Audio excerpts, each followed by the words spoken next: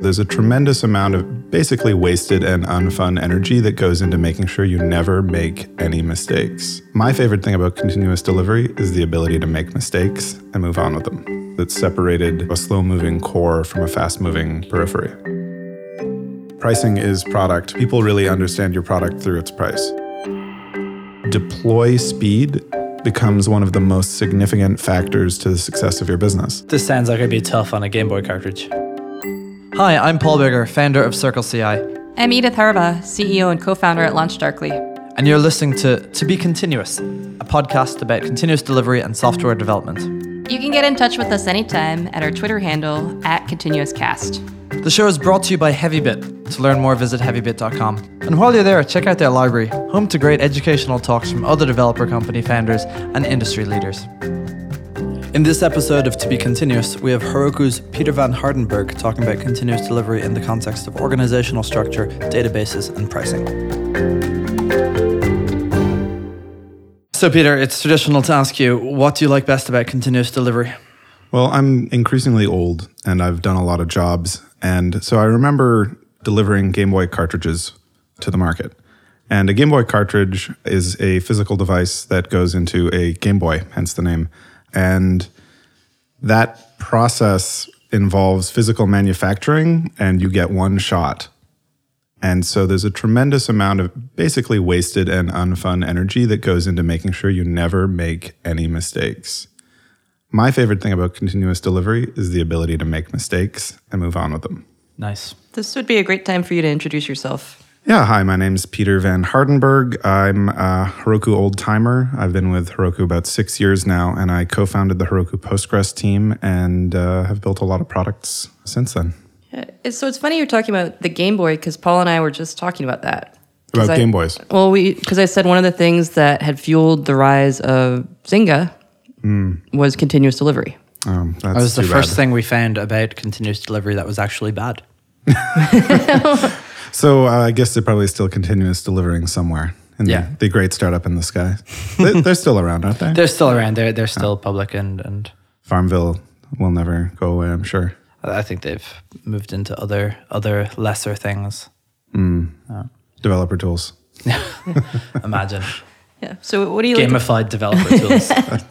You'd use it. Well, actually, it's GitHub. how all developer tools are becoming now. GitHub is gamified. Like, Yeah. how many check-ins do you have? Can you make a nice pattern out of New them? watches. It's a bit like a game, except if you're losing the game, you lose your job. Oh, Or you just can't That get sounds new like- jobs. Well, that's actually probably more accurate, Yeah. yeah. It'd be a weird company if they let you go because you didn't have a long enough commit streak. On open source projects that weren't your job. I like that, actually. Yeah. Let's make that a game.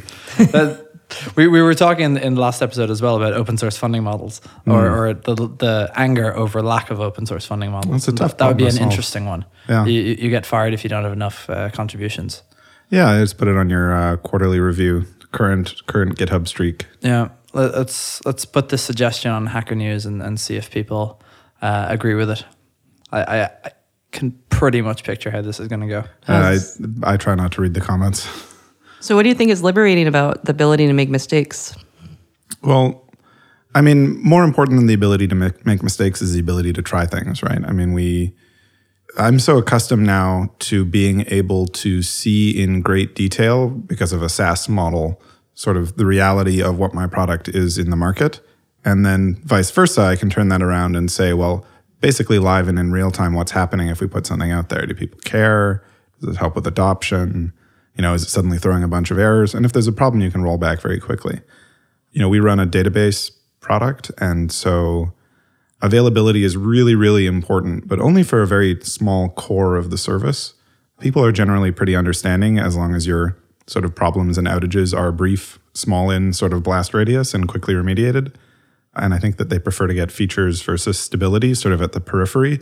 And at the core, they need stability over features. So, if you're a Stripe, right, you need to keep the payment processing online. But if some ancillary piece of your API has a problem, it's probably not as big of a The deal. dashboard is less important than the payment going through. Well, and responsiveness and progress are so important. And I think because we're in such a changing market, the ability to drive forward is at least as important as the ability to keep things stable, but you can't do both in the same place, basically, right? I think continuous delivery is cool because it's separated sort of a slow-moving core from a fast-moving periphery. Right. So when you're creating a software product, you really want like every single component of it to be continuously deliverable, which means you want to be able to migrate from the thing that you are doing now to the new thing. And so it's interesting, there's an interesting thing about databases, because databases, I think, were fundamentally not built for this model. They're heavy. Right. We had a problem recently where we deleted an index. Yeah. And whoops, that index was in use. Yeah. And we thought it wasn't in use, but it was in use. You should have been using Heroku Postgres. I would have told you. Oh, so well that's interesting. The thing that I wanted was to be able to, partially delete that, or let's run all the queries without that, and then after an hour I can actually delete it. What does Heroku Postgres offer you? Well, so we have a number of diagnostic tools where you can see exactly how often an index is being used. In addition, though, if you next time you're trying to delete an index, wrap that in a transaction. So say begin, then drop the index, then do whatever, and then say roll back. And that way you can actually test as though you didn't have the index, because Postgres MVCC model means that all that stuff is totally transactional. So you're when you say do all the stuff in between, what do you mean? Oh, whatever queries you wanted to run. Also, and we're really getting into kind of like minutia and inside baseball here, but you can actually disable indexes specifically sort of at a session level as well. Oh, interesting. Yeah. This is all Postgres or Heroku Postgres? Yeah, that part's just Postgres. I mean, we built the tooling around it so that you can do these things kind of the easy way. But I'll tell you, if you read that 3,000-page Postgres manual, you'll find some real gems. Well, so part of the problem might be using a thing that's not a real database. Oh, were you not using a real database? We're not using. Oh, that's right. I mean, we are using a real database. We're using many databases, but that's good, that particular one was not on a real database. Well, even baby databases grow up to be real databases someday. Yeah. Well, fingers crossed that particular database that starts with an M and that we shall not discuss. Oh, we don't like to speak ill of anything. No, not at all. Especially Mongo. No, you said the word. You said the M word. So coming back to sort of continuous delivery of every part of the stack. Yeah, it's interesting. I mean, we've had some interesting challenges with databases in particular. And I actually gave a talk at HeavyBit a while ago about kind of how we treat databases less as part of a service in sort of the classical sense, but more like a factory. So basically what happens is when people request databases from us, we stamp one out, and then we try and keep it pretty low entropy from that point on. So we have a lot of tooling and support services around the database, but the actual database itself, once it's given to a customer, we mostly try and keep our hands off it. Now, if there are security issues or performance issues or whatever, we'll go in and we'll kind of warm it up and do some work on it. But even still, we mostly prefer to actually replace the database. So what we do is we create a replica, bring it up to speed, and then we transition the load over to it. And that's kind of a form of continuous delivery for data services, which has been surprisingly powerful as an abstraction. So you're treating them as cattle, not pets. Oh, absolutely. It's all about the cattle model. Right. And when you're farming a very large crew of livestock, you can't really afford to give each one their own personality. This reminds me a lot of, I think, what started out as an IMVU way of doing data migrations, or at least, of doing schema migrations without locking a whole table. For our people at home, I'll describe this. So when you want to add, let's say you want to add a new value and it has a default to a particular table in your schema, there's the possibility of that if it's a particularly large table for it to be locked while that happens. At least this used to be the way. I think modern databases are much better at this now. I believe for some default values it's now the case that you don't need to do a table lock, but that might be pushed until 9.6 for Postgres at least. But yes, it's a common and challenging operation. And so what IMVU started doing was, instead of adding to a schema, they said that for every table, that schema is immutable. And instead they created a new table and then they migrated the data from that table. So every time you want to read from the user, you're reading from user table 38 at the moment. And then you start to read from user table 39. If the user isn't in user table 39, you fall back to 38. Find, migrate it, write it into 39, and then do the thing. And then you have a background process. If you have any listeners who are listening from the world of the internet and would like to try implementing this technique for themselves, Postgres has something called a schema search path. So you can actually basically make each schema its own version And then you have a search path. So if the table wasn't in the newest version, it would use the last version's search path. So Oh, wow. you could set a version on your code. Then basically, as you make new versions of the tables in the new schema, you can kind of move them forward. This actually sounds like it would probably work. Now, it's really easy to say that from sitting around a table here in beautiful San Francisco. But if you have any listeners out there who do give this a try, have them send me a note. I was not expecting this to be a session about continuously delivering databases and the intricacies of modern versions of Postgres. You know, I have to say, it's one of the hardest things is basically how do you deal with your data? I mean, data is sort of fundamentally heavy. I mean, I think about it as having mass, which is to say, you know, if you've got a few terabytes of data on a disk somewhere, just getting it out of that server and into another server is going to take hours. Right. Right? Just querying the data, loading it all into memory, that's going to take time. And so this is really a challenge for continuous delivery. And people have tried all kinds of schema versioning and replication strategies and sharding strategies. But, you know, the old question, okay, you deploy a new version of your code and it needs the new column. Yep. But the new column's not there yet. Okay, so you move the data to the new column and then you deploy your code. But then the old code doesn't have it. Right. Right? And these are hard problems and no one's really done a great job of answering them. Right. So far, sort of the state of the art is, you know, you continuously deploy the new version of your code that supports both schemas. Yep. Then you continuously migrate your database. Yeah. And then you deploy yet another version. Yeah. Now, without continuous deploy, this is, you know, even harder. And This people sounds used like to it'd be take- tough on a Game Boy cartridge. Oh, yeah. Let me tell you, I think we had 4K of RAM or something like that. So at least it was fast. Right. But yeah, I think data and continuous delivery are both challenging interactions for sure. Well, we end up with this problem in the testing world when large customers, in particular large enterprises, use the old way of testing, which is you actually use a dump of your production database as part of your test suite. And one of the major challenges we get when we're looking at older companies who are coming to the new world is, you know, your server's over here, my server's over there, and I want to get a 5 gig database dump onto your server to run my tests. How do I do that? Right. And it's trying to like move a bathtub through a straw. So how do you do that? You just wait, right? We wait until they stop doing that, and then they can become our customers. So do you turn customers away then? I mean, we don't turn them away, but we don't really support that use case. They're going to have a miserable experience. Yeah. I mean, there's data migration again, right? Just coming back to the physics problems. There are things that are getting better. So, you know, The speed of light is improving. the speed of light has gone up 13% in the last year. Did you know that? I don't know if you're joking. I presume you're not. It absolutely has not. Yeah. Yeah. They call it a constant for a reason. I suppose it could. I thought there might be something about like, you know, distance Dark from matter. And, no, but it was very convincing the way I said it. Yeah. I'm like, is this Hindenburg's principle? Yeah, no. It's uncertain. So anyway, the logical replication scene is getting better. Amazon's just launched a new service. It's 3 letters long. Oh, really? Yeah. Oh, God, hang on. DMS, Data Migration Service. Okay. And so through black magic and probably by not working very well, it will move all your data from one database to another in sort of a streaming online way, which is really cool if it works. Okay. But, you know, moving from Oracle to MySQL or other... Oh, shit. So you can talk to this service as if it's MySQL and it will pull it from an Oracle? The way it works is you basically set up a migration job. And if you think about it, it basically queries one database and writes to another. Yeah. And it's a little bit of a hack job in the sense that, you know, you have to run like a desktop client if you're moving from a local machine. Okay, yeah. It's all very complicated and kind of Baroque, but... You know, So it's an Amazon service. It isn't... Oh, you've used Amazon before, I gather.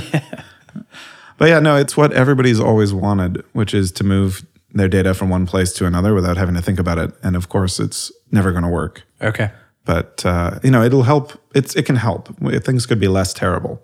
I think ultimately that's what got me into databases was the understanding that no matter how impossible it would be to make things good, at least we can make them a little bit less bad, right? So the soul-crushing misery of writing software could at least be slightly less crushy. I feel like writing software is one of the greatest joys in life because you get to create something from nothing. So you don't work in databases. I'm not sure you work in software. So what are the biggest changes you've seen in continuous delivery? Oh, ubiquity, certainly. It's rare to meet someone these days that maybe I'm just lucky. live in San enough. Francisco. I live in San and you hang out at Francisco. HeavyBit. And I hang out at HeavyBit with a bunch of other crazy people. But I guess I would say growth then, right? I mean, we're seeing large enterprises practicing continuous delivery. We're seeing, small shops practicing continuous delivery. It's not sort of a bleeding edge concept that only sort of a small cadre of like sort of avant-garde developers are doing. It's really, I think it's going to the mainstream, which is exciting because, the thought of going back to the old ways of doing things is sort of terrifying. Right. I mean, I was trying to come up with like a sort of a mental model for how the cost of software integration is changed by continuous delivery. And I'll spare you all the math, but I actually did do some, I promise.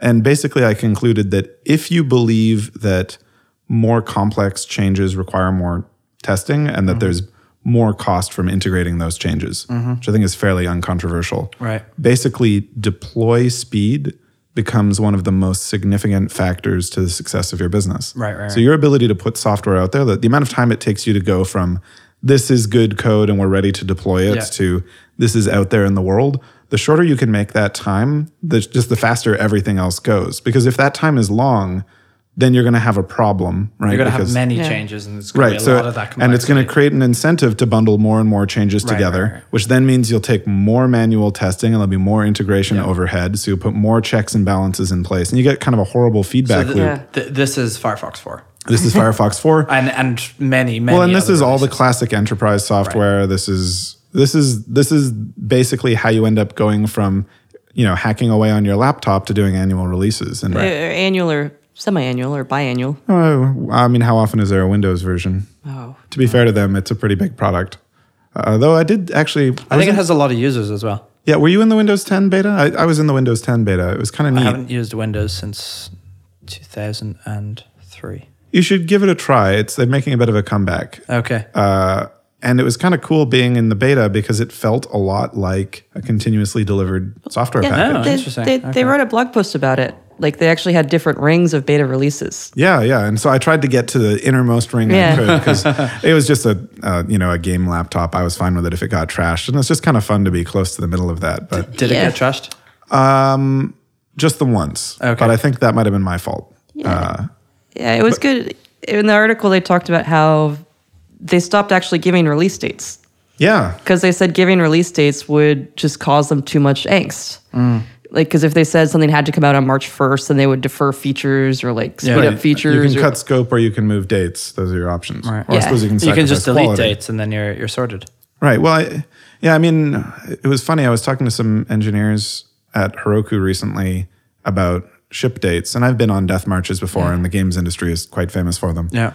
And I was saying, well, surely you must be opposed to having sort of shipping dates for projects in the early stages.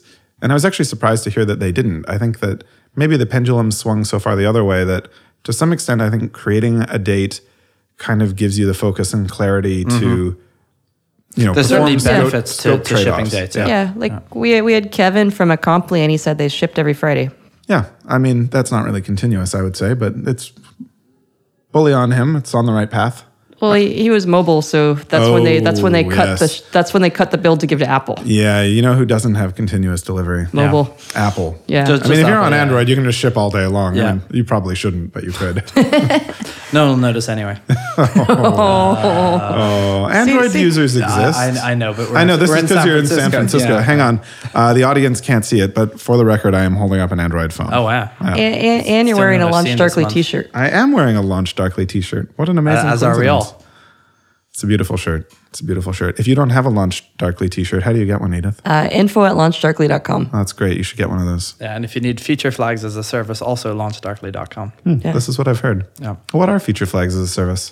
We just do this every episode. Oh, that's fantastic. Yeah. Well, it's not really important. If you're a listener of the podcast, you will not be unaware of what Launch Darkly is or how feature flags as a service work. That's great.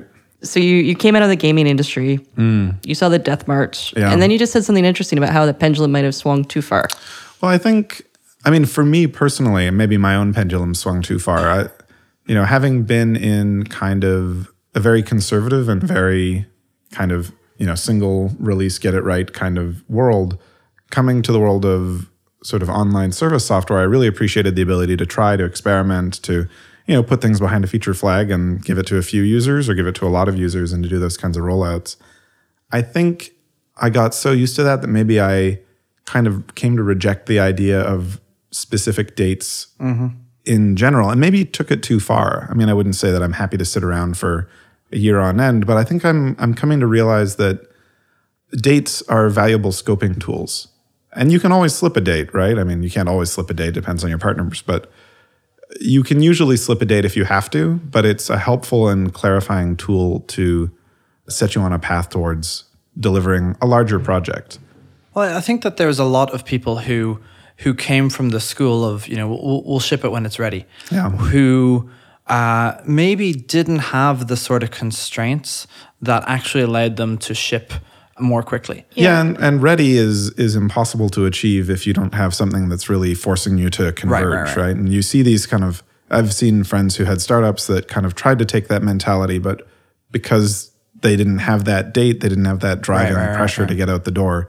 Maybe continuous delivery just depends on incredible impatience as well. Well, I think part of the source of this sort of we'll ship when it's ready comes from companies and sort of workflow processes that we've seen that look to be successful but aren't necessarily replicable. So there's a lot that open source has to answer for in terms of the way that they ship software, and the PR that has to be perfect, and the semicolons have to be in the right place before they'll get accepted, even though in a company you might take it because it actually makes the world better. Right. And then the other influence I see on this is GitHub. A lot of people took their lead from how GitHub made software, and GitHub has a unique set of circumstances that other software companies or small startups don't have, which is that they're massively successful and have just so much revenue that they're able to make all those sort of mistakes that your small company isn't able to make.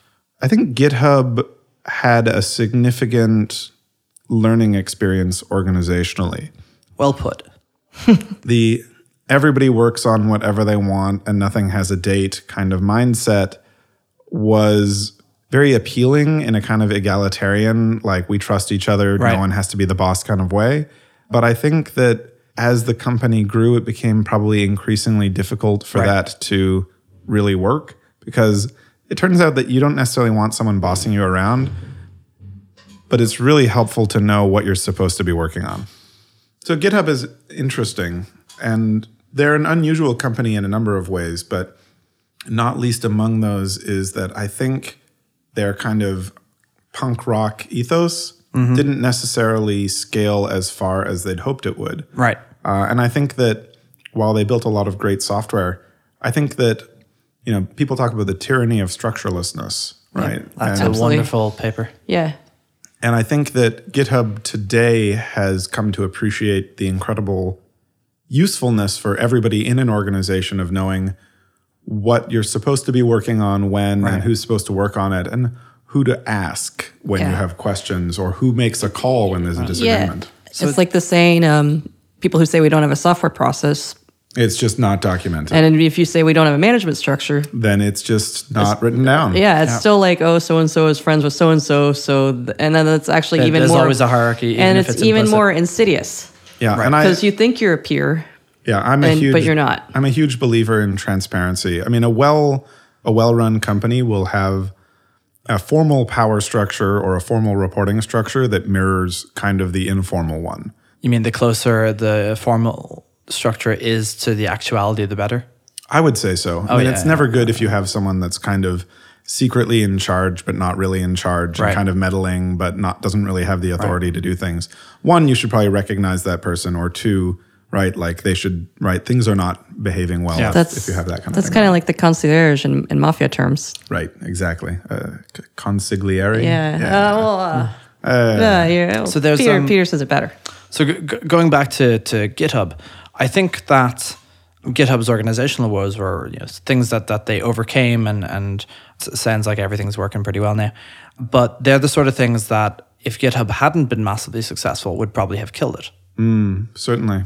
Well, I think we only see the survivors. Right. So if you look at open source projects, the 99% of open source projects that are started never become a 25-year-old Postgres database, for example. Right. And I think that also emulating late stage mature projects with an early stage project is a huge mistake. For the same reason that you wouldn't go download a copy of IBM's employee handbook for a 2-person startup, right?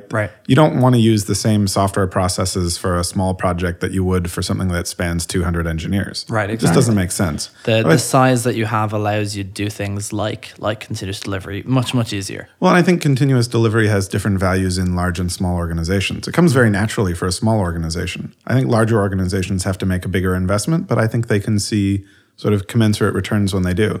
A good example would be Etsy, who deploy thousands and thousands of times a year with an engineering team of, I can't remember, 150 or something like that. And, that's just their model. They kind of came up that way and they're not afraid to make changes and occasionally break things in sort of service of trying to improve the product. One of the things I wanted to ask you about is you've just gone through this big pricing change at Heroku, and you gave a talk at Heavy Bit about it last week.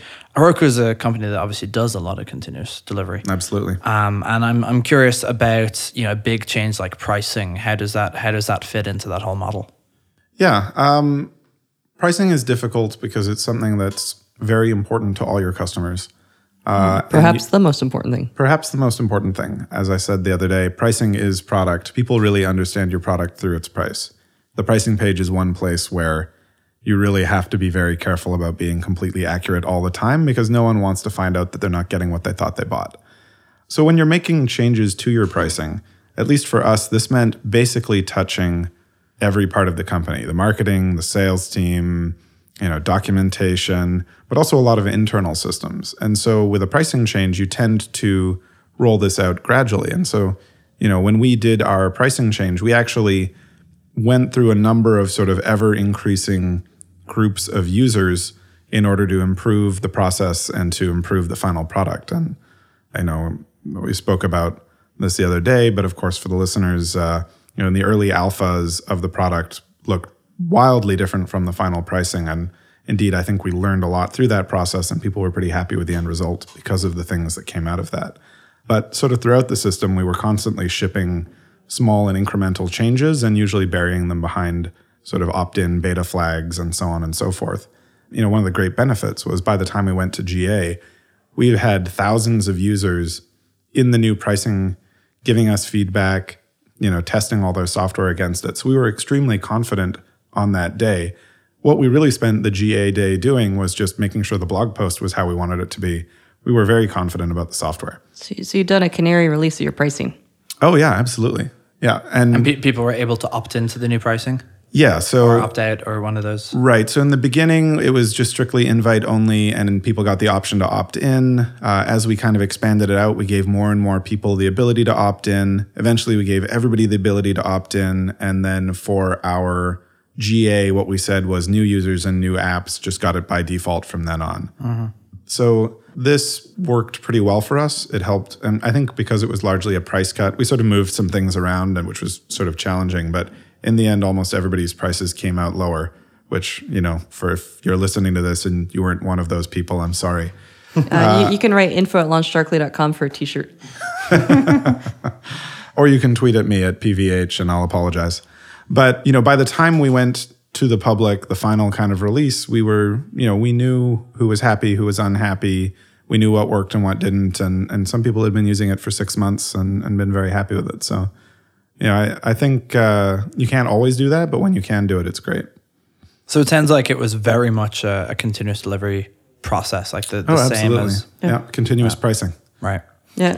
Obviously, a lot of it was actually software and actual product changes, and a great deal of it seems to also have been sort of analysis and data collection. So, it sounds like it's just another part of the product.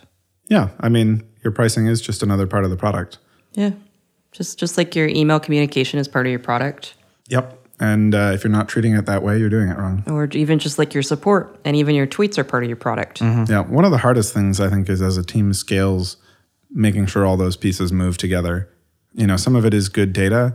A lot of it is just learning to work in the large, right?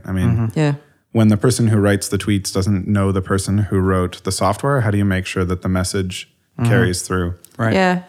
But these aren't new challenges. Well, a famous story I heard about Steve Jobs was he got into an elevator with an engineer, and he asked the engineer what he's working on, and the engineer kind of hems and haws and says something, and Steve Jobs like, that's absolutely wrong. That's not our message at all. You're fired. Wow. And poor management style right there. Don't do that if you're listening to the podcast. He was lovely. well, and when I turned it around, I'm like, it's Steve Jobs' fault that he is not communicating down Absolutely. the chain. Like the poor it's not the poor engineer's fault to have the vision. It's Steve Jobs' fault that he's not saying this is what we're doing and passing it down. It's the burden to communicate is on the person doing the communicating, not the person who's trying desperately to understand you, apparently in order to save their own job. Yeah, so he's like, I can't have somebody working for me who doesn't know what we're doing. It's like, well, that's... So I'm going to take this on a slight tangent here and say that it's neither their fault, and that one of the major problems I see in organizations is that they look for faults rather than looking for how can this be better in the future. Oh, of course. Oh, yeah, and I'm going to put a plug in. Of course I agree with you, Paul. My favorite book of all time, I think, is The Field Guide to Understanding Human Error. This is a fantastic read. If you like planes crashing and people dying on the operating table, this is the book for you. Hey, I was looking for a Christmas present for somebody. That's perfect. So basically what this book is about is trying to understand why perfectly good pilots drive airplanes into mountains. Oh, there's a name for that. Controlled flight into terrain. Right. Uncontrolled? Oh, controlled flight. Yeah, because they've got their hands on the control. Yeah, because they used to think it's like literally they will steer directly into a mountain. And it's fascinating for our industry because, obviously medicine and flight have significantly more investment into understanding those fields than software.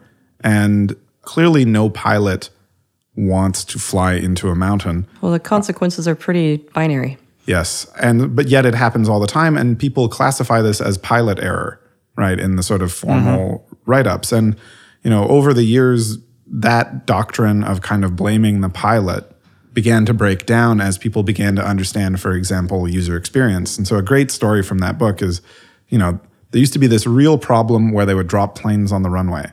So you'd be in a plane, you're getting ready to take off, and suddenly the plane just falls on the runway.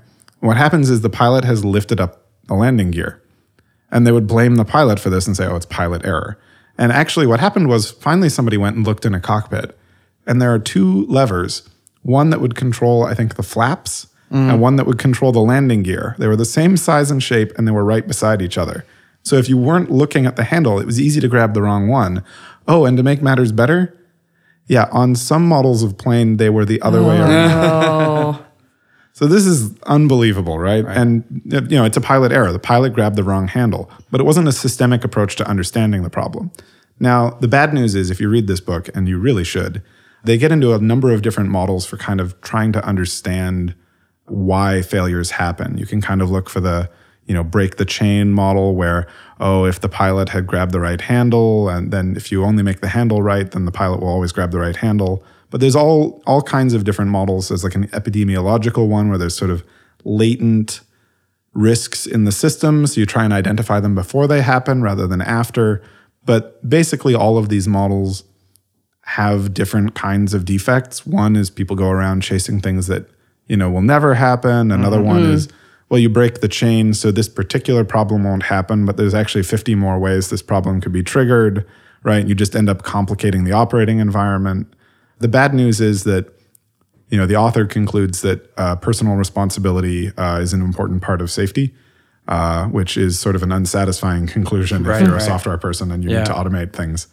But these are as hard. You were saying, each of these, I could think of a bug analogy for them. Like, absolutely. You could be running your fuzzers to find all the bugs that could ever happen, and maybe you want to fix them, or maybe you don't. And where's the ROI? Yeah. Yeah, it's a hard thing to know. Anyway, it's an excellent read, and it's certainly very inspiring for me. I mean, in our game, automation is the only way to scale. So, the author concludes that actually not automating and trusting pilots is the right way to scale, but we need to find our own solutions here in our industry.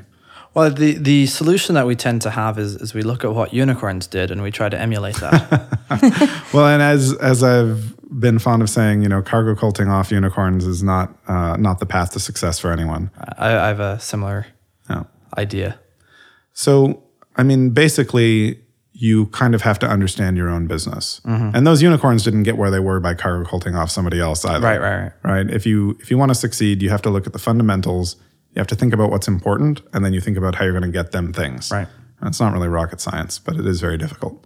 My version of that saying is that advice is not for you.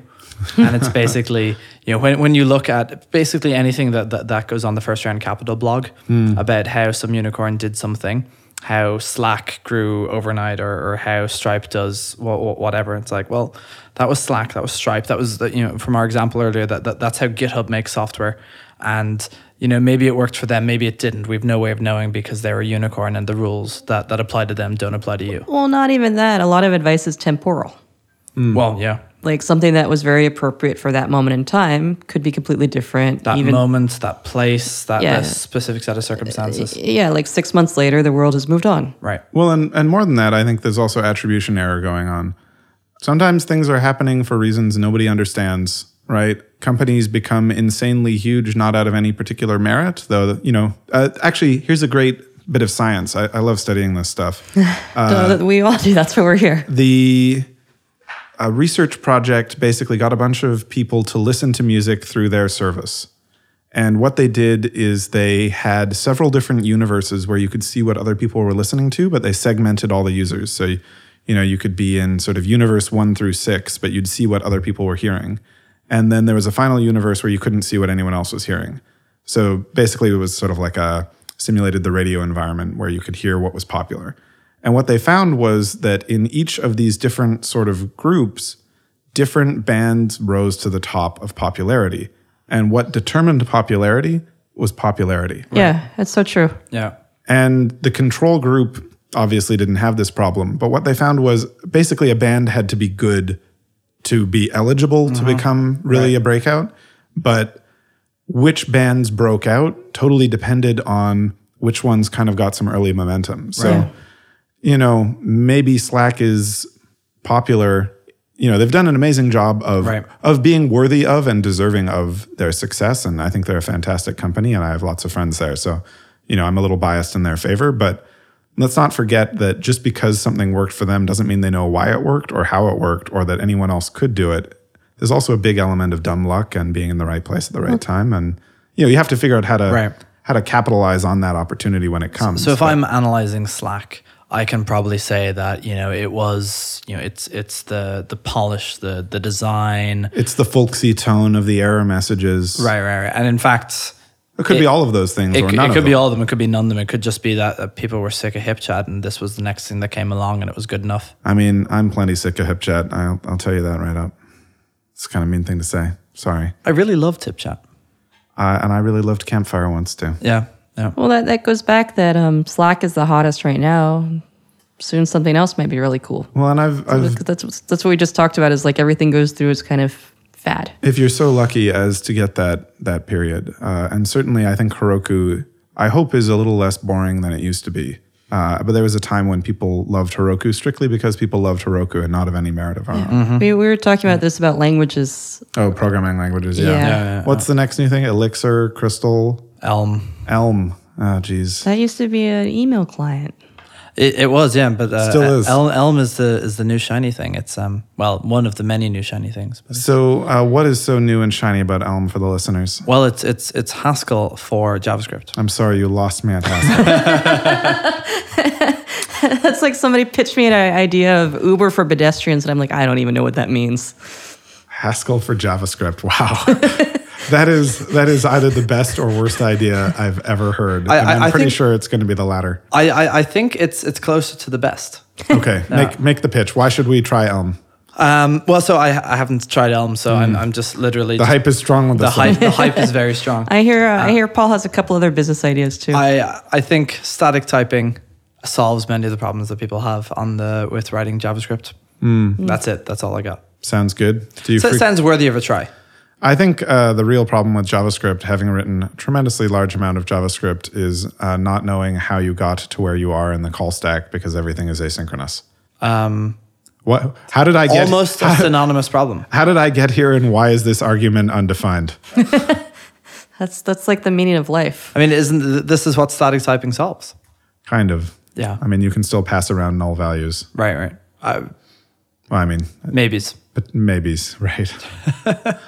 Oh, this is exactly the kind of problem Right. that, So that now, this sort of thing solves. now you know why you're screwed, but that doesn't necessarily help. Yeah. First step to solving the problem. It's no longer in the 37 stack frame. It's in your checker before it went out to your customers. So one would hope. I'm sure that Haskell and Elm and every other language will give you plenty of rope to hang yourself still. I'm sure. Yeah. So Peter, speaking of rope, what are some of the pitfalls or drawbacks of continuous delivery? Are there any gotchas or things that you'd warn people about? Well, I think success from continuous delivery comes from, one, having good data to act on. If you're not following the important things and then following up, then it doesn't matter how often you deliver, you're not going to see much benefit. You're just essentially random walking your way around the market. Two, you have to be actually prompt with your continuous delivery. If you have things hanging around in branches indefinitely, right, your cost of delivery just goes up and up. You pay the integration costs, you just pay them continuously. Short-lived branches, I think, some people say, oh, you have to develop on master. I think short-lived branches are fine, and everybody's used to pull requests these days, so it's not a big deal. But I think those are probably the two biggest things. And I think a good culture of code review, prompt, thorough, thoughtful, friendly, right? You're not being reviewed, your code is. That's sort of the third piece. So I'm not convinced about the code review part of it. Go on. I guess I'm just not sure what the problem is that is being solved by code review. I think that traditional software models have a much larger sort of quality assurance phase and tend to have more formal organization around software releases. The what are you doing, the how are you doing it, how's it being structured. There's a great book, actually it's not a great book, but there's a great chapter in a mediocre book called The Architecture of Open Source, where the Berkeley DB authors write about creating Berkeley DB and sort of the lessons learned along the way. And I hope I get the quote right, but it was, patches and bug fixes erode software architecture. And so when you think about what that means for continuous delivery, what you have is many, many small things happening all the time. Continual erosion of the architecture. Right. And the idea behind good code review is that it sort of gives you an opportunity to reflect on that and comment on it and have other people understand what's going on. And it's certainly not essential in the small. Right. But if you're talking about success over the long term, or I don't want you to think I'm against code review. Like, I think every single pull request in the last 3.5 years, maybe at Circle, has been code reviewed before it got merged. But I find myself sometimes just wondering, what exactly are we doing with this code review? Yeah. Is this a syntax thing? Or very often it ends up being product reviews. Yeah. Are being conducted at the end of 5 days of coding. And before we had a real product process at Circle, this was a real problem that someone would build a thing, and that's when it would first come out for product review. So you had a process, and it was you built it and then reviewed it. Well, yes, right, but it was the product review happened very, very late in the product cycle, and it resulted in people being very unhappy when because they've spent a huge amount of time. Yeah. Right, and some of the early product decisions. decisions that they made were. There was disagreements as to whether that was the right product decision. And then that led to problems. And if you're of the sort of GitHub/open source view of, or maybe unfair to give it to GitHub, I think this might be a Linus Torvalds thing of code talks, something like Bullshit that. walks. Something along, yeah. Yeah, I think the PR model, sort of historically in the open source world, it's very common for you to labor for weeks on end on a patch, drop it on a mailing list, and then be told to go stick your head in a pig because no one cares. Yeah. Obviously, in a work environment where, one, you're paying someone for that time, and two, they will quit, and then you'll have to find someone else if that happens too many times. Or you just don't hit your own goals as a manager or a product owner or whatever. Yeah, as an engineer. And the open source model is you tend to have one or a small number of basically dictators who decide at their hopefully whim. benevolent ones. Yeah, well, dictators rarely occasionally. remain benevolent. I think to Paul's point, it's really just about being lean with even development. And I'd say when you build something, you have endowment effect. Like you spent 5 days on it, and you don't want to throw it away even if you're wrong.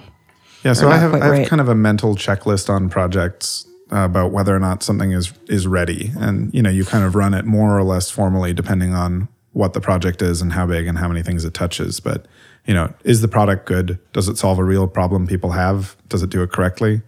Is the engineering good? Is the code well written? Is it well architected? Does it fit into the architecture? If it introduces new abstractions, are they the right ones? If it introduces no new abstractions, should it? That kind of thing. SRE, is it going to break? Is it going to perform? Does it have security holes? Is it good? Is it hardened? Right? Will it go bump in the night when too many users try to hit it at once? And if you've got those sort of things, right? Like, will it work? Is it built right? And does it solve a customer problem? Then you're probably ready to go.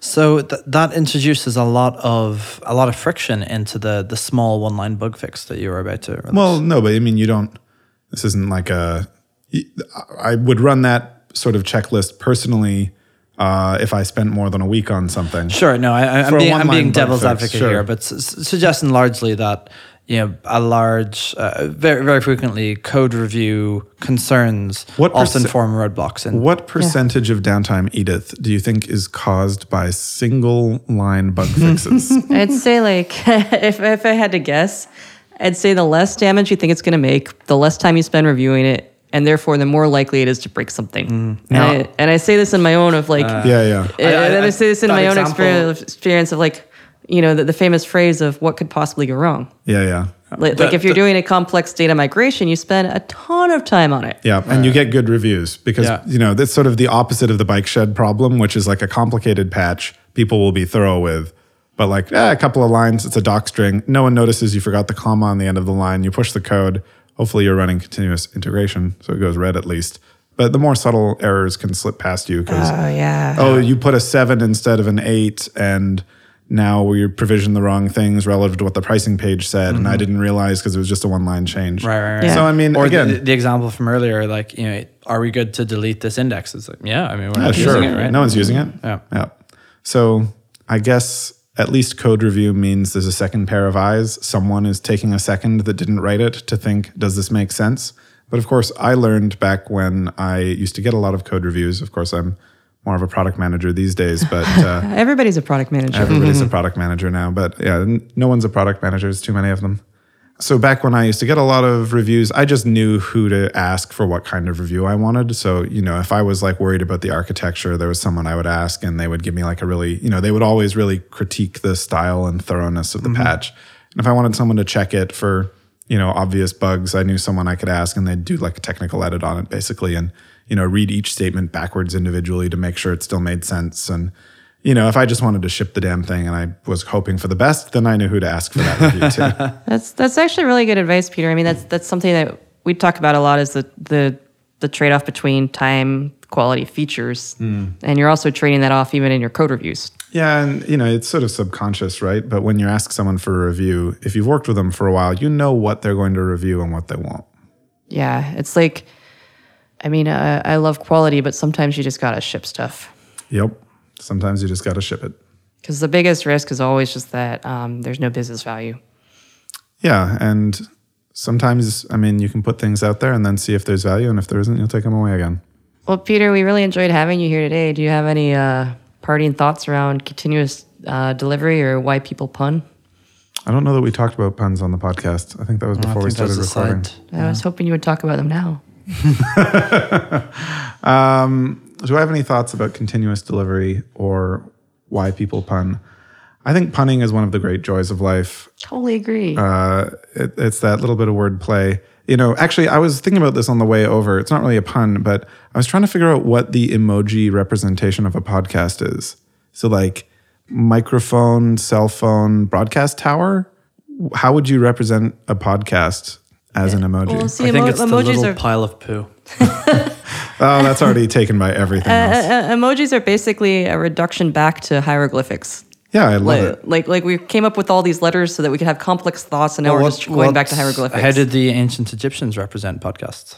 I think it was Eye of Horus, Ankh, and then a foot. Yeah. So I guess we'll close on that then. Thanks so much for coming by. All right, That's awesome. Thanks for having me. Thanks for listening to this episode of To Be Continuous, brought to you by HeavyBit and hosted by me, Paul Bigger of CircleCI, and Edith Harbaugh of LaunchDarkly. To learn more about HeavyBit, visit heavybit.com. While you're there, check out their library, home to great educational talks from other developer company founders and industry leaders.